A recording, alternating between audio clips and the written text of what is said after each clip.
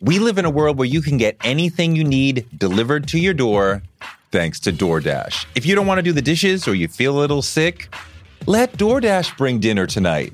My family uses DoorDash all the time because it connects us to our favorite restaurants without us having to drive. Last night, we got some Indian food for my wife, some gumbo for me, and sushi for the kids. And everyone was happy, and we didn't have to do the dishes. The process of ordering was quick and easy, and I love DoorDash for real. So I was so happy to do this for them because I'm a customer, because I know DoorDash is your door to more.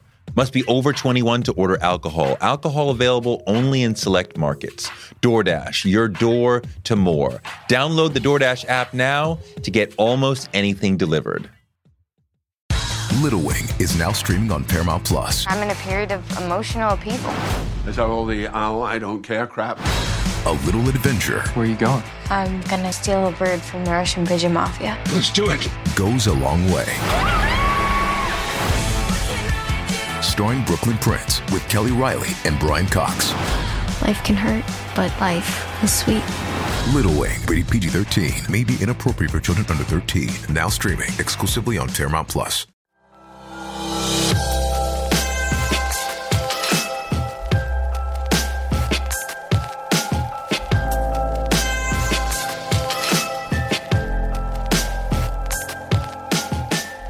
You used to tweet, I haven't seen this in a minute. I love my blackness and yours.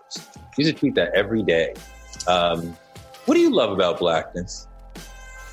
Yeah, I just love how beautiful, how resilient blackness is. I love that black is interactive. You know, it's like every group of black people is always sort of interacting with each other in beautiful ways. And, you know, I just like the resilience, the joy of blackness. I like the happiness. I like the creativity. You know, black is culture. I love so much about blackness. It's been a crazy week with a lot of people talking about creating justice.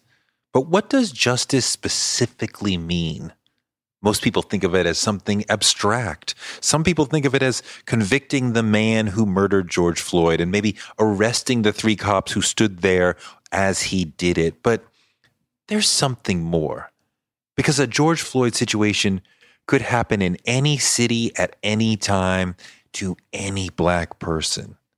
There's a standard that's scalable, that can exist nationwide to protect all of us, because the police work for us and they've been doing their job poorly in many cases. And the issue isn't a few bad apples. It's the system that governs policing. The answer isn't kneeling with cops or hugging cops. It's changing the laws and rules and regulations that govern policing. DeRay McKesson from Black Lives Matter and his team have been working for years on how to make lasting fundamental change. And they've been studying the 100 largest police departments in the country, and they've figured out what works and what doesn't. He preaches this: we need to ban chokeholds and strangleholds. We need a clear use of force continuum. We need officers to have a duty to intervene when they see other officers going too far and breaking the law. We need to require de-escalation. We need to require an exhaustion of all alternatives before shooting, including a duty to retreat. We need to ban shooting at moving vehicles. We need to require the issuing of a verbal warning before shooting. These tactics are things that we can get implemented that can change the nature of policing in America. I talked to DeRay about those tactics and more. It's DeRay McKesson on DeRay Show.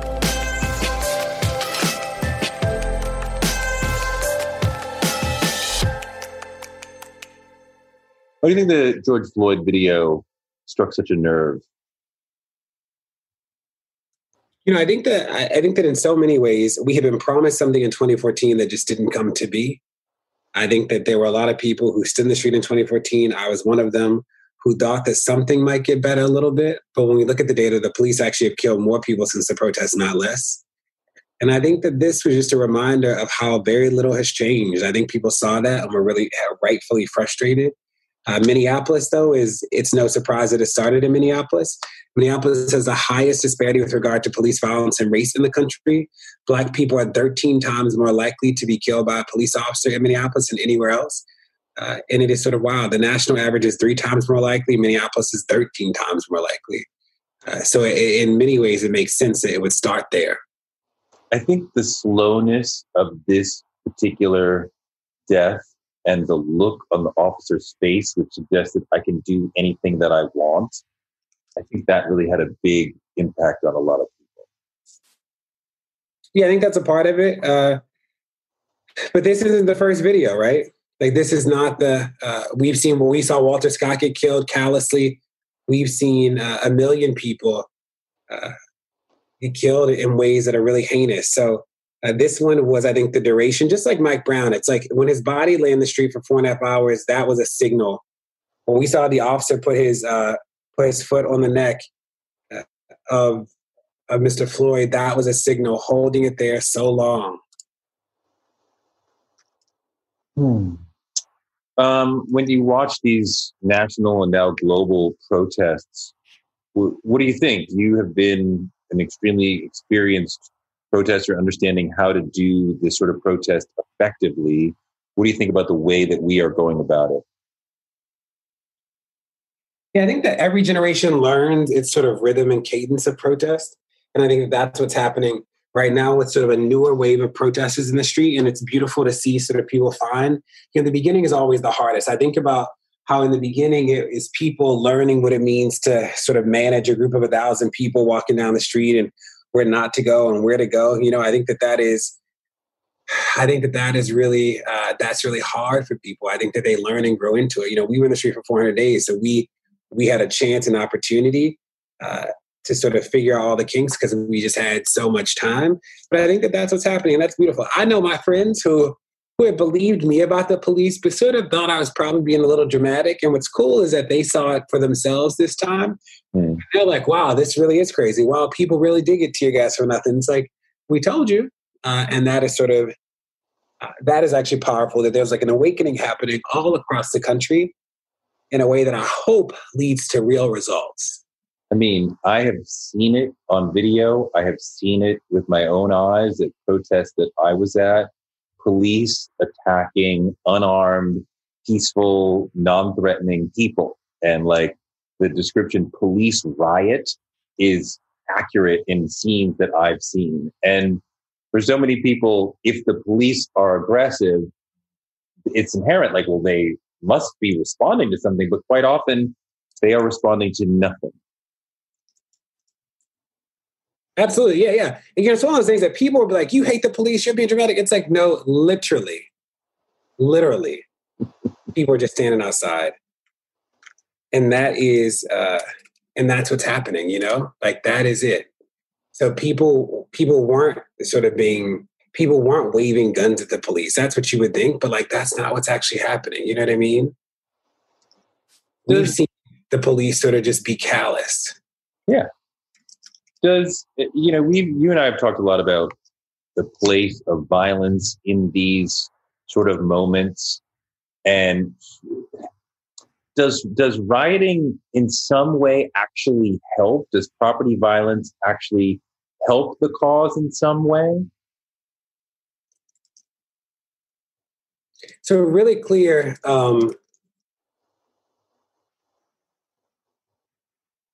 want to be really clear about what the terms mean, right? So violence is harm against a person. Property damage is when property has been destroyed. And most of what we're seeing on behalf of the protesters is actually property damage. The violence that we've seen is actually often coming from the police themselves. And, that's the thing is that, I'm always interested in the way that people frame the violence question, because really the violence that caused everything was the violence of the police in the beginning. Mm-hmm. And like, that's why we were in the street. I haven't said you've been out there in really hard moments. And like, you've seen property damage. It's like, I don't know what happened. I don't know many instances where there was harm against a person that got perpetrated from the protester standpoint. I find it really frustrating that in this go round, there's something that I haven't seen in other go rounds. And, I think we've been through this 3 or 4 times in the last 4 years, that there's this desire to kneel with cops, to hold hands with cops, to have these kumbaya moments. And when I am very publicly like, fuck that, that is not what we need. Some people get offended about like, you don't want these interpersonal moments of healing. And I'm like, that's not what this is about. These are professionals doing a job, often poorly, and we need to reform the way they do the job. We don't need to kneel with them and hold hands with them. Yeah, that's true. I think that is absolutely true. There seems to be, I think for a lot of people, it's hard for them to imagine that the police actually are just killing people. I think that they want to believe that there has to be something else. And if you believe there has to be something else and you want to appeal to that humanity, you want to appeal to their goodness, but, the police have killed pretty consistently for the past 15 years at least, the past 10 years at least. So I don't know where that impetus comes from. I do think that, nobody wants to spend their whole life fighting. So people want the trauma to end. That makes sense to me. But the kneeling, the police actually haven't showed up their end of the bargain. It'd be one thing if the numbers had dropped dramatically, if the police just stopped killing people in a really dramatic way. And that just isn't the case. You have been working on coming up with very specific, strategic, targeted, data-proven ways of reducing police killing, right? And police violence. I just want to talk about some of these specific things that you and your team have come up with, because a lot of people are out here talking about, we want justice. And I don't think that what specific justice means, they even know. And you are coming up with like specific things that we can agitate for and demand, which quite often comes down to let's change the laws and rules and regulations around the way that police do their job. And one of the big things that you talk about is banning chokeholds and strangleholds, which only about a third of the top 100 police departments ban. Why is that, out of all the specific tactics, the most important? Yeah, so we think about what is a solution. The solution has to do 2 things. It has to change police behavior and change police outcomes.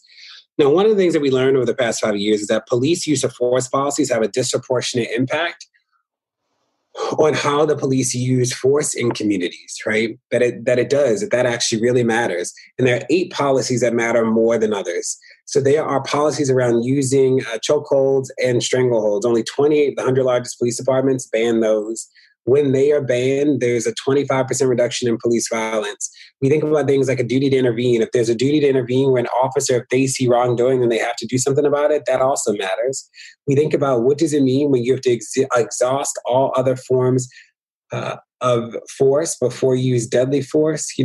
That matters. Restricting police officers or banning police officers from shooting into moving vehicles, those things matter. So these are 8 things that when a police department goes from 0 of them to all 8 of them, it leads to a 70% reduction in police violence. And that is one of the biggest effects of anything that we've ever seen in the space. And that's really powerful for us to press on. It's powerful for people to organize around. The data is new that shows that this matters. And that's why we're organizing around it now. You want to institute a use of force continuum. What do you mean by that? So that's just one of the 8 parts of the policies that matter. A use of force continuum just says that the police department has mapped out what force you can use for what. So can you use a gun if the person is running away? If the person's on the ground being restrained and not actively resisting, what does force look like? It means that the department has actually mapped those things out. And if the department has mapped those things out, they are less likely to use force. Mm-hmm. So you want to say you have to do everything you can before, like the gun has to be your absolute last resort. So that's not what that is. That's not what that policy is. But a use of force continuum is saying, has the police department made it really clear what force can be used in what situations. That's what that means. Exhausting all other alternatives before using deadly force speaks to what you just said. Does an officer have to exhaust all other forms of using force before using deadly force? And what's beautiful about these is that they are all clear. There's a consensus already of what does it mean to not shoot into a moving vehicle. We don't have to explain it to death because people understand it. And that is a beautiful thing.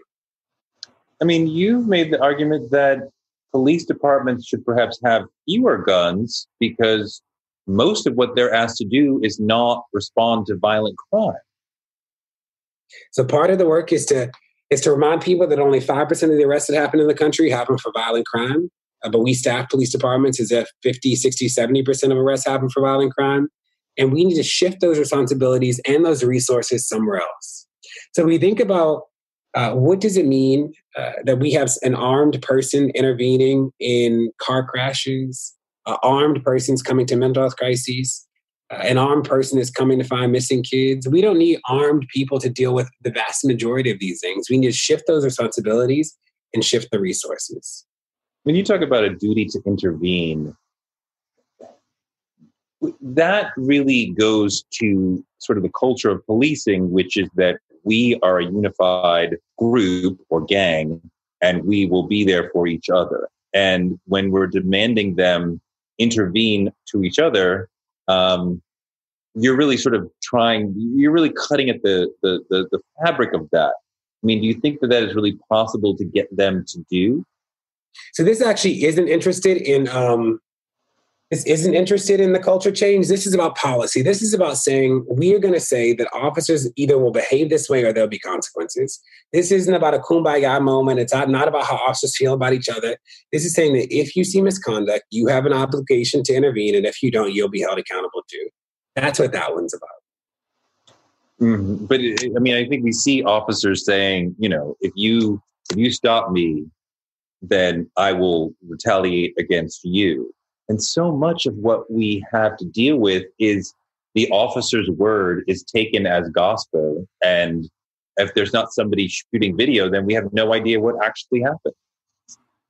Yeah, so I don't, that's where I don't spend much time thinking at all about, I don't hear these complaints from police. So that is not what I hear. But when I think about what these policies do is that they focus on changing the behavior of officers and saying if the behaviors don't change, then there will be consequences. Where do you stand on the idea of abolition? Do you want to get rid of the police force altogether? Yeah, so like I said before, right, that this is about shrinking the role of the police department. And there's a point that we can shrink it so much that we will realize that we don't need this function in this way with these powers. So, I don't know another way to say it besides what I've already said. But we know that things like we don't need somebody with a gun to respond to mental health issues. Like we don't need those things. We can actually shift those resources, shift the responsibilities.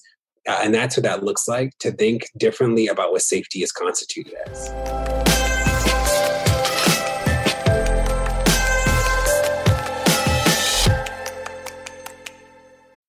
We live in a world where you can get anything you need delivered to your door thanks to DoorDash. If you don't want to do the dishes or you feel a little sick, let DoorDash bring dinner tonight. My family uses DoorDash all the time because it connects us to our favorite restaurants without us having to drive. Last night, we got some Indian food for my wife, some gumbo for me, and sushi for the kids. And everyone was happy, and we didn't have to do the dishes. The process of ordering was quick and easy, and I love DoorDash for real. So I was so happy to do this for them because I'm a customer, because I know DoorDash is your door to more. Must be over 21 to order alcohol. Alcohol available only in select markets. DoorDash, your door to more. Download the DoorDash app now to get almost anything delivered. One of the people who helped inspire me to want to be in broadcasting is Oprah Winfrey. She's an inspiration for so many of us, but her daytime talk show was so incredible. And it told me that you could be Black and authentic and real on TV. And that made me want to do it too. Black Stories, Black Truths is NPR's new collection that's a celebration of Blackness. each of NPR's Black voices are as direct, varied, distinct, and nuanced as the Black experience itself. In the Black Stories, Black Truths collection, you'll hear stories of joy, resilience, empowerment, and how to create world-shifting things out of struggle. Every episode is a living account of what it means to be Black today, told from a unique Black perspective. Black perspectives that haven't always been centered in the telling of America's story, but now they are the story. On NPR's Black Stories, Black Truths, you'll find a collection of some of NPR's best podcast episodes celebrating the Black experience. Hear a feed of episodes from across NPR's podcasts that center Black voices. Turn on NPR today and hear a range of voices as varied, as nuanced, and as Black as we are. Stories should never be about us without us. Listen now to Black Stories, Black Truths from NPR, wherever you get your podcasts. Influencer. It's a word that gets tossed around a lot these days. There is a woman who went the distance, who broke ground as the first true influencer by living a remarkable life. Her name, Elizabeth Taylor. I'm Katy Perry. This is the story of the original influencer. This is Elizabeth the First. Elizabeth the First, the podcast, wherever you listen. We'll get back to the show in 1 second, but with everything going on right now, all the craziness, a lot of people are asking, is it even possible to buy life insurance? It may be even more important than ever to buy life insurance. And if you have loved ones, depending on your income, you've got to have that safety net of life insurance. As an insurance marketplace, Policy Genius is in contact with the life insurance companies on their platform every day, keeping track of all the changes in the market so you don't have to, so they can get you covered quickly and for the best price. Policy Genius compares quotes from the top life insurance companies in one place. It takes just a few minutes. You can compare quotes from top insurers and find the best price. It doesn't just save you a lot of legwork. You could save $1,500 or more a year using Policy Genius to compare life insurance policies. Once you apply, they handle the paperwork and the red tape for free. They take care of everything. So if you're somebody looking to buy life insurance right now and to make sure your family is taken care of, go to policygenius.com. They'll find you the best rate. They'll handle the process. No problem. They get you and your family peace of mind. And that'll be one less thing you got to worry about. If you love DeRay Show and you miss the days of me talking about politics on MSNBC, and really, who doesn't, then check out my other podcast, Democracy-ish, where I sit with Danielle Moody Mills and argue and strategize about the 2020 race from a Black and progressive perspective. The images flash right in our minds. We hold on to trauma on a cellular level. You can find Democracy-ish wherever podcasts are streamed. All right, back to DeRay Show. I mean, one thing I think we see in the current moment is police officers fighting back against reform. That that this is a critique of them, and they don't really want to hear it, and they are pushing back against that, and sometimes in very violent ways. Does that sound kind of how you see it? What do you mean that the police are pushing? Do you say that the police are pushing back against people in violent ways? Did I hear that right? Yes. That this is a nationwide, perhaps global pushback against the way that police do their jobs. And in video after video and account after account, we see them behaving violently toward nonviolent people, which suggests to me police fighting against the opportunity of reform and saying, you know, we're the citizens are saying you need to do your job better. And they're saying, shut the fuck up. Yeah, I think I think that police are definitely doing that. I also think that the police is a set of people in an institution that's not used to being criticized in a way that they can't just thwart off. I think that the policing is a fear-based institution. So every time you sort of challenge it, they say that if you do this, then communities will be unsafe. If you do this, then people won't be able to get the services they need. If you do this, it'll make their lives more at risk. That is what the police do. It's fear-based arguments. And we don't want to live in a world where fear is the way that we think about how we operate in it. We want to live in a world that says that there are enough resources to go around, that we can actually experience joy and freedom in a world that's rooted in the data too, that we know that most of what happens in community is actually not violent crime. We know that the safest neighborhoods are not the neighborhoods with more police, but they're the neighborhoods with more resources. Those are things that we know and have always known. One thing that I mean, you were part of a leaderful movement, but people outside the movement were saying you were leaderless. But you and some other people were definitely names and faces and voices that stood out, that people could look to. And I feel like in the current moment, we don't have figures who are able to do the same sorts of things. And the way that you were able to function on Twitter was really galvanizing to a lot of people. The way some other people were able to function in a public speaking space was very galvanizing. And without those sorts of people, the movement is a little handicapped, I think. What do you think about that? I think that leaders will always rise. I think that there are leaders right now at every level. I think that there's some people, I met the moment. I did something in the moment that was important for that moment. It was special and different. I didn't even know it was different until I looked back and realized that I was the most referenced person in the world when it came to the protests. But that was a moment. Now there's a whole sort of way that people think about using Twitter as an activist tool. There's a way that people think about communicating. And I think that we'll continue to see people ebb and flow and how they lead. And that's actually a beautiful thing. I mean, I know you were exhausted when you were in Ferguson for 400 days, but I think knowing you a little bit, I think you were also exhilarated in that. I find myself exhilarated and lifted from the pain of sitting at home and watching the video and feeling like nothing's going to happen, and being out in the street and shutting streets down has been exhilarating for me. Was it that way for you, that it felt that it is exhausting because you were doing 24/7 work and you were running from the police almost, but was it at the same time this sort of exhilarating moment in your life? I don't romanticize the protests. It was necessary work that we did. It was work that was really important that we did. It was work where we put our lives on the line every single day. It was work that felt like purpose to me. It was hard work. I got dragged out of a police department by my ankles. I've been shot at. It was work that was important. I don't think about it as exhilarating. I don't romanticize the protests. It was work that we did because we felt like our lives depended on it. Your lives. And I mean, were you driven by a purpose of like, other people need this? That, you were a teacher, you're like, my children need this? Because, surely it had to be something bigger than you to keep you out there for over a year.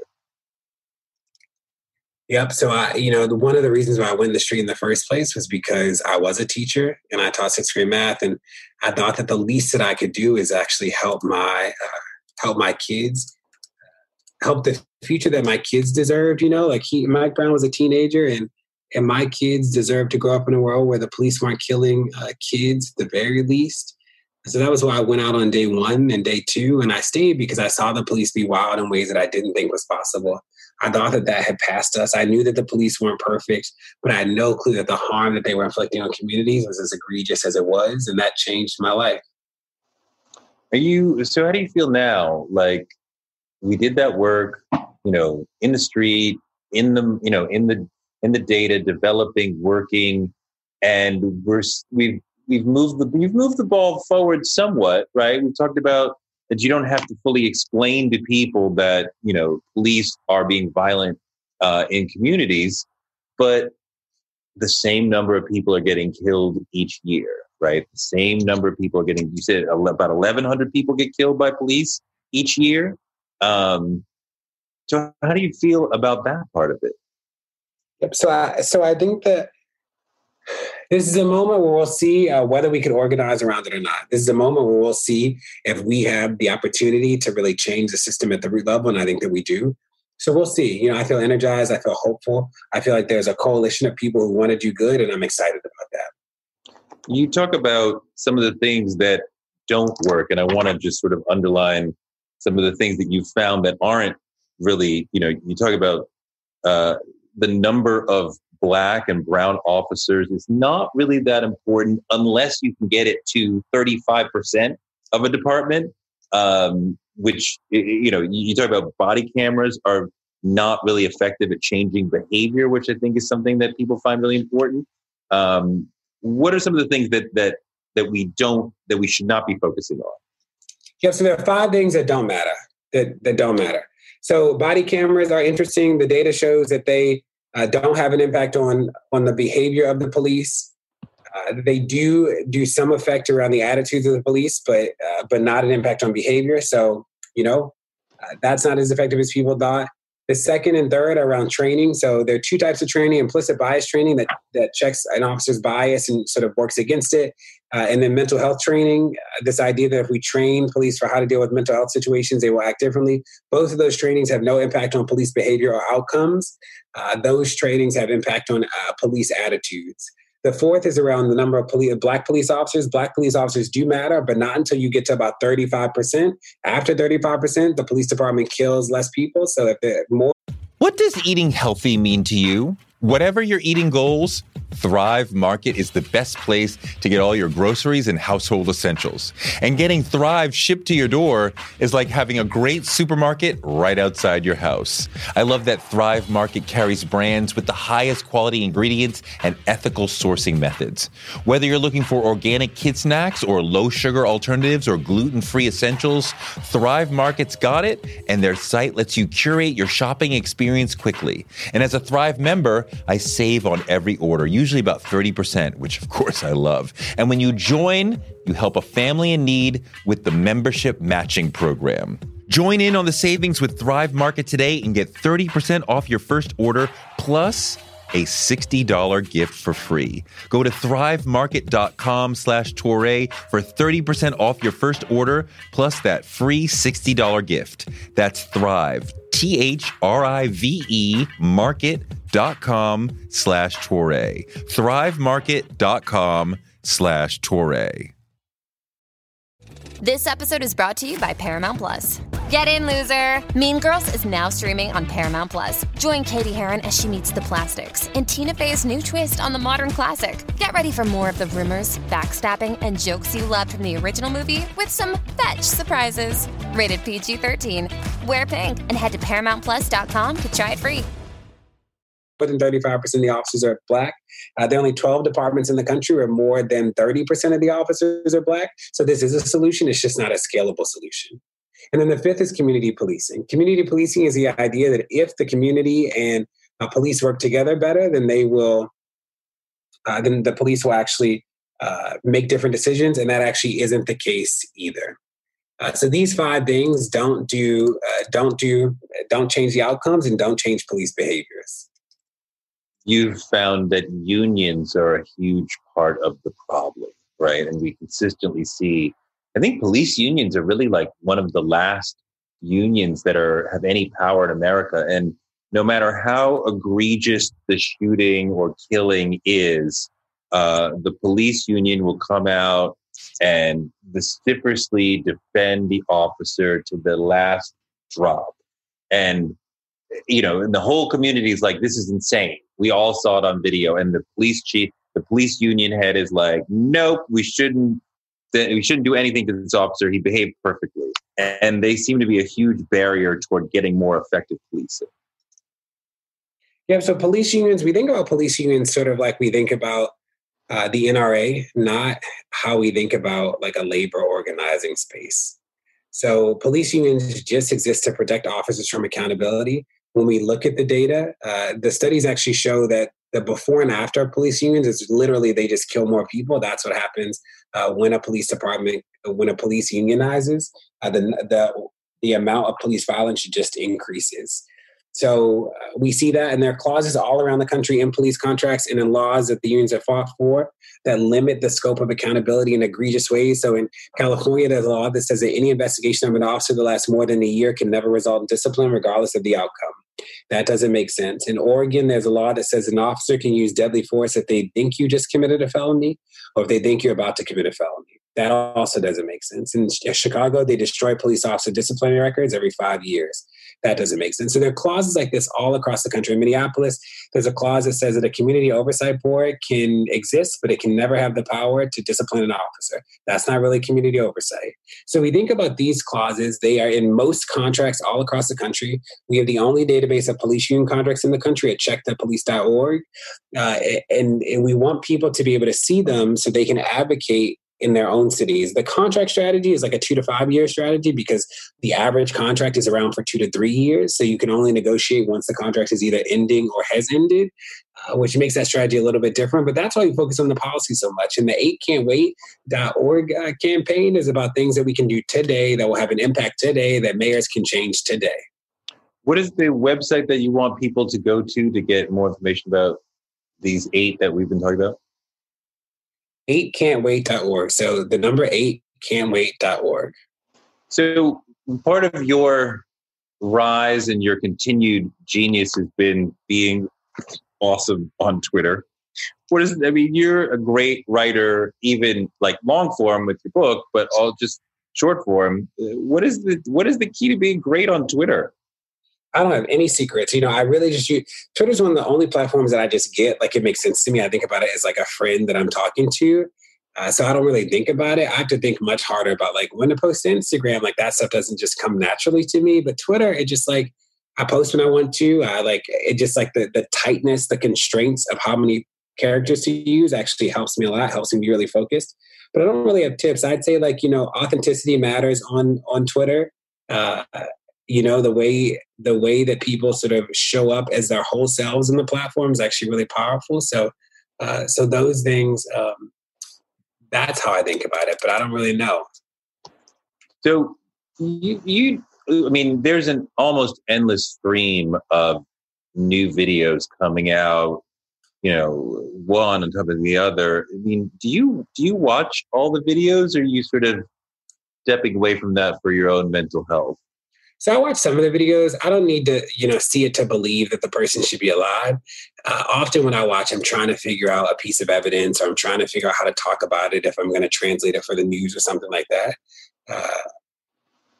But that's it, It seems to me that a lot of people are in a lot of pain carrying this baggage around in their short-term memory. There's at least 20 of these snuff films that I could call up in my short-term memory right now at any second. And I'm sure that, other people have, 10, 20, 30 in their short-term memory. And what kind of trauma is that doing to us? Yeah, I think that it leads to both frustration, and I also think it leads to a little despair in people. But I think that's why people are out in the street right now, because they know that this doesn't have to be this way, and that we can actually do something to make it different. So I'm excited about that. I'm hopeful about that. And I believe that this is the beginning of a set of change that we'll see in community for a long time. When you talk about change, you are very tactical. And sometimes I say things to you and you're like, that's not what freedom looks like. Or you're like, that's not scalable. And it's almost like you look at it as like a business proposition. Like, how can we get something that will produce justice consistently, tangibly for a large number of people? I just wonder where that perspective on it all comes from. Yeah, I think that, I just grew up as an organizer as a kid and worked around so many adults who were very pragmatic and focused. So we were always trying to figure out what does it mean to be solution oriented, especially when you grow up poor or grow up in a poor city. I think that it's a luxury to sort of expend a lot of energy in reaction. I think that we're always trying to figure out how to get out for how to get out of these things. So, I believe that we can win. That's like a core belief of mine. I'm an optimist, but I'm not a Pollyanna. And I know that hope is work. Hope isn't magic, right? That hope is not something that we just like dream about. Hope is something we plan for and that we meet. I know that you used to tweet. I haven't seen this in a minute. I love my blackness and yours. You used to tweet that every day. What do you love about blackness? Yeah, I just love how beautiful, how resilient Blackness is. I love that Black is interactive. You know, it's like all at Black. Every group of Black people is always sort of interacting with each other in beautiful ways. And you know, I just like the resilience, the joy of Blackness. I like the happiness. I like the creativity. You know, Black is culture. I love so much about Blackness.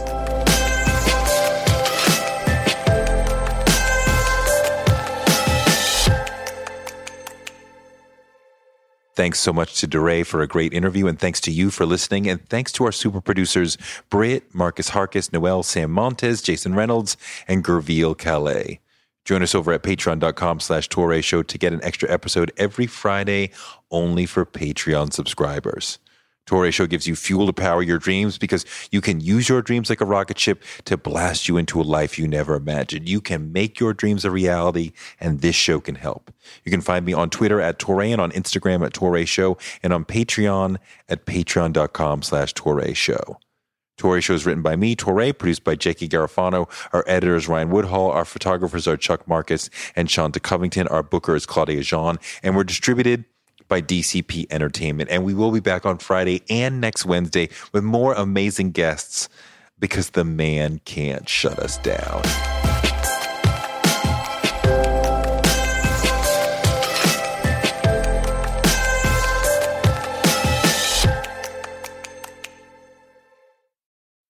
We live in a world where you can get anything you need delivered to your door thanks to DoorDash. If you don't want to do the dishes or you feel a little sick, let DoorDash bring dinner tonight.